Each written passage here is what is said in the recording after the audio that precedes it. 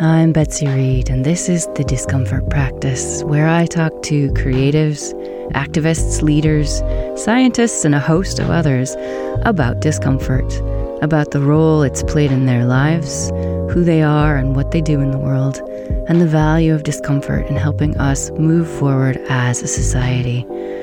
Discomfort is just the edge of your comfort zone, and on the other side are superpowers. So settle yourself in and let's get uncomfortable. Well, it's been a minute since I've recorded a solo episode, so this is actually the first one I've done in a couple of months thinking about it. And it's because, well, two things. A few of you have let me know that my solo episodes are actually your favorites, and I am honored and a little bit intimidated by that. So I'm recording them, kind of for you, knowing that you enjoy them. But it's also partly because it's my own discomfort practice. It's something I'm not necessarily comfortable doing, which is kind of the point of this whole podcast, right? Going into the discomfort and learning from it. And I've gotten more comfortable with it, so that's the good news.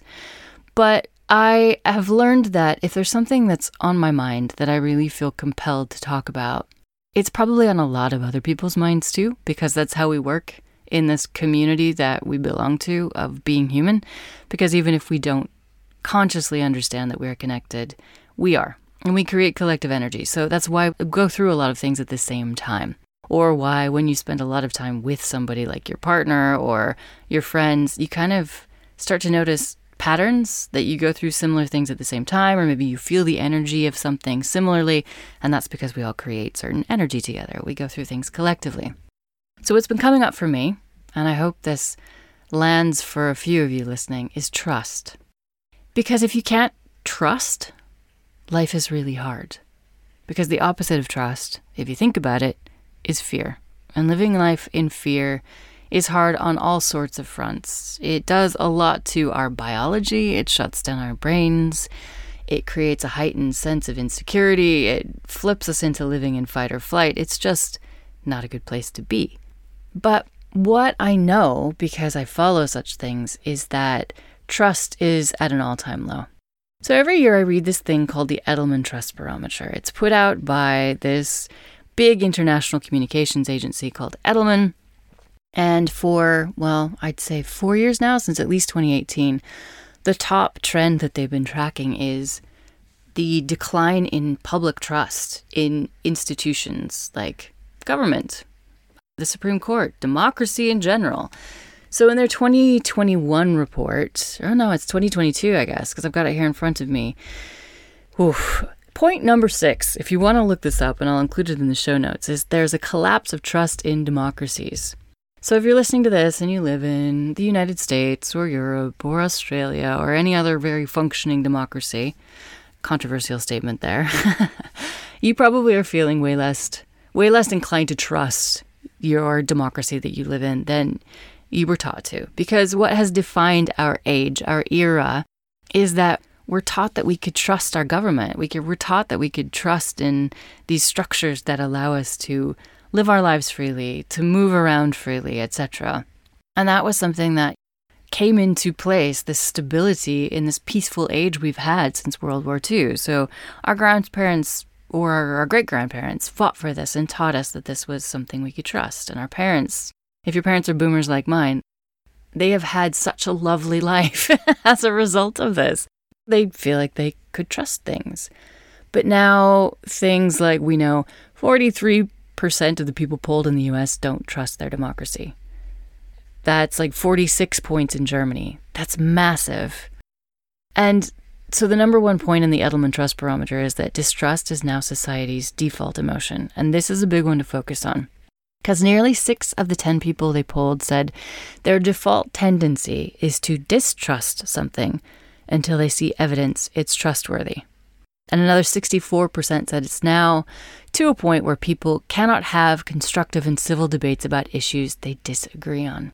So the headline there is, when distrust is the default, we lack the ability to debate or collaborate.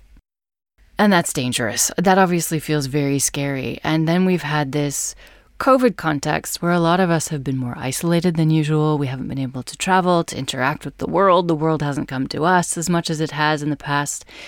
And we've been close to home, quite literally. We've probably been spending time either by ourselves or just with those related to us or who we are closest to naturally. And that's probably redefined our comfort zones, those we trust, what we trust, because everything's gotten very, very small, right?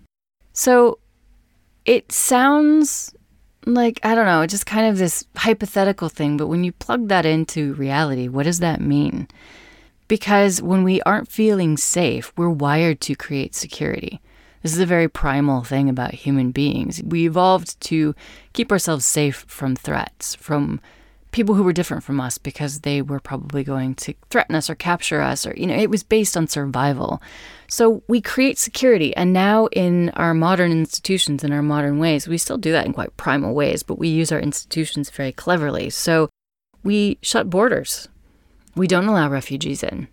We avoid people who look different from us. We react in a certain way to people of certain skin colors when we see them on the street after dark. This is actually how we function.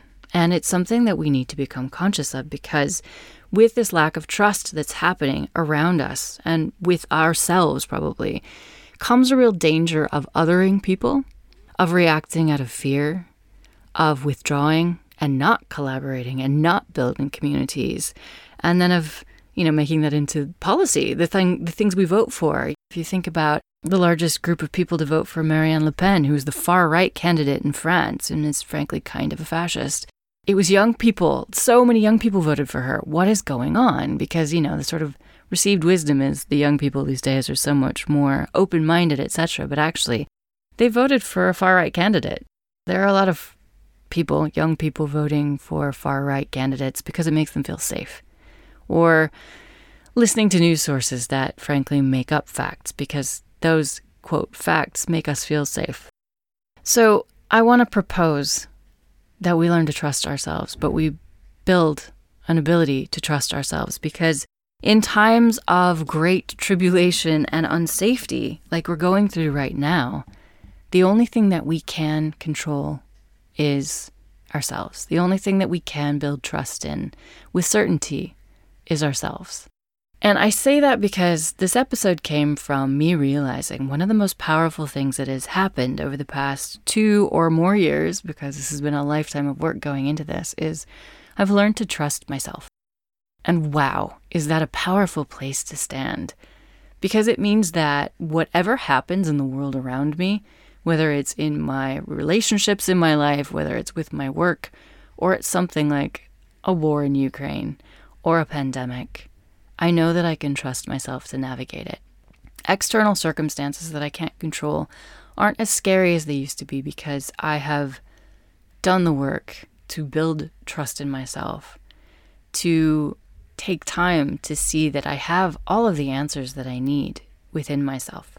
So what happens when we trust ourselves and when we can trust other people? Well, first of all, our frontal cortex comes back online. So when we're operating in fear, that very important part of our brain that controls strategic thinking, the ability to be creative, and actually the ability to be joyful and compassionate shuts down. So when we're in fear, we lose a lot. We lose the ability to really deal with fear, actually, but then also to do something better with crazy circumstances like we're encountering. Because what we really need is the ability to just listen to people we disagree with, and then maybe engage with them. But we can't even listen at this point. We shut each other down. We go into our echo chambers. We throw stones at each other, or worse. But when we're in that state of being able to think strategically and calmly, we're able to build communities and cultures that can hold everyone, that can hold diversity, that can create psychological safety for ourselves so we can create it for others, to then solve tricky issues together, because you need many perspectives to build really robust answers to some of the things that we're facing. Like, what do we do next if our institutions of democracy have eroded to the point we can't trust them? Actually, there are really good reasons not to trust in democracy. I'm not saying trust and distrust doesn't come from someplace rational, but we need the ability to create solutions together if they're actually going to work for the future and work for not just people like us. So we need that capacity to be creative, to innovate, to be open and fearless, brave. So let's step away from fear and investigate how we can trust ourselves. So I'm going to give you a little micro practice that has actually been part of my practice that has gotten me to a place where I trust myself and I am able to be the most creative I've ever been, the most confident I've ever been, and hopefully the most impactful I've ever been in helping to work with other people to create solutions in a society that is filled with joy and innovation and the ability to survive whatever is thrown at us collectively. So, settle in. Whether you're driving, whether you're in your office chair, whether you're walking along, you can settle in. Take 3 big breaths, in through your nose and out through your mouth, and just become very conscious of where your feet are right now. And now become conscious of what's going on in the area around your belly. And if you don't even have the first clue of how that actually feels there, put your hand on your belly and simply feel the air moving in and out under your hand. Become aware of this space that's referred to as our second brain. You hear terms like gut instinct, and it's because we know things here. Just take time to get in contact with your body, with your instincts. Spend a few breaths there, just noticing. What do you feel in that space? Do you feel any anxiety or tension? Do you feel any excitement? Full of life?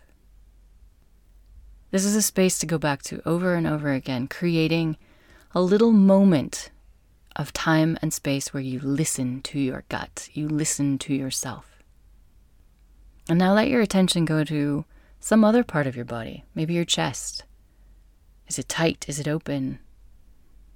Do you feel like you're able to connect with others with an open heart? Or is there something that makes you want to close off and protect yourself? Just observe it, just notice it. And then going up to the space between your eyes or your forehead, how are you feeling mentally right now? Is there any anxiety? Is there any bumpiness there, like a roller coaster, or is it pretty smooth sailing? And again, you're just observing, not judging. And when you're ready, either stay there. If you want to pause this, just stay there and pay attention to what's going on.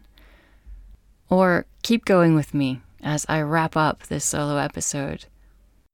So that is a practice. That is a little mini consciousness raising practice that you can do anywhere, anytime, to just ask yourself what you know, what's going on within yourself, because you know things that your logical brain doesn't pay attention to unless you give it time. You sense things going on around you that maybe you don't take the time regularly to check in with. So by creating this check-in practice and recognizing that there is far more to you than just your brain, you can start to build a practice to which you can bring questions like, what do I really feel? I want to say yes to this thing that someone wants me to do. Maybe it's a social engagement, maybe it's something at work. Take a moment before you answer to check in with yourself. And notice if the answer you get from your gut or any other place in your body that really feels like, that's an answer, is not what your head says you should do, because that's what you should listen to. Your gut instinct often has your best interest at heart much more than your brain does, much more than your logical mind does. And so for me, and I would propose for pretty much everybody else, building trust, stepping away from fear, starts with yourself. It starts with asking yourself what you know, and then honoring that answer. Honoring when you truly know that you don't actually want to do something, or that you truly do want to do something and you're going to feel the fear and do it anyway, and that exhilarates you in your chest or wherever. Or knowing that something just isn't for you and something in you just says no. And honoring that is important because you can trust yourself. And when you spend your life second-guessing your instinct and making yourself do things you don't really want to do, or not really listening to something that tells you that a situation is not safe or just isn't for you, that builds mistrust in yourself. So start to rebuild trust in yourself. Because then you have a place to stand. When crazy things happen around you in your life or in the world, If you can trust yourself, if you know where you stand, if you know that any moment you can just ask yourself, what do I need to know here? What do I need to do here? And trust the answer that comes out of yourself because you've trained yourself to listen and you've seen it work enough times that you have a track record. It's going to change the way you operate in the world because things are internal rather than external. Because your compass comes from you, not from anything that happens around you. So I hope that this has been thought-provoking. I hope that it has landed with at least one of you. Or maybe this is just an episode I'm doing for myself. I always do them for myself anyway, by the way. Top secret there. But I hope that this is a micro-practice that can help you to build trust in yourself, that can build you a place, a stable, steady place to stand, because no one can take that away from you. Once you've built it, you've built it. It's yours. So let me know how this goes for you. I'd love to know if you'd like me to record some longer guided visualizations or meditations about this. But I'd also love to know if it's helpful for you, if you have your own version of it, if this is something that you do regularly, or if this is something that you are now going to start doing that helps you. But reach out, tell me things. I love to know what lands for you. I love to know who's listening to this. So thank you, as always, for your time. And stay uncomfortable. Thanks for getting uncomfortable with me. If you enjoyed this episode, follow and like the Discomfort Practice wherever you listen to podcasts. Leave me a 5-star and written review, and share this with other people. Help me to reach new audiences with this idea that consciously practicing discomfort helps us to individually and collectively discover our superpowers and create a society and a planet where everyone can thrive. Thank you so much to my guests all season. Go back and listen to a few more episodes to hear more of them. They are wonderful humans doing amazing things in the world. Thanks to my team who helped me produce this podcast, and for those who inspire me through their writing, their conversation, and their support. So that's all from me for now. Follow me on Instagram at @TheBetsyReed if you want to get to know me a bit better, some of my thoughts. And in the meantime, stay uncomfortable.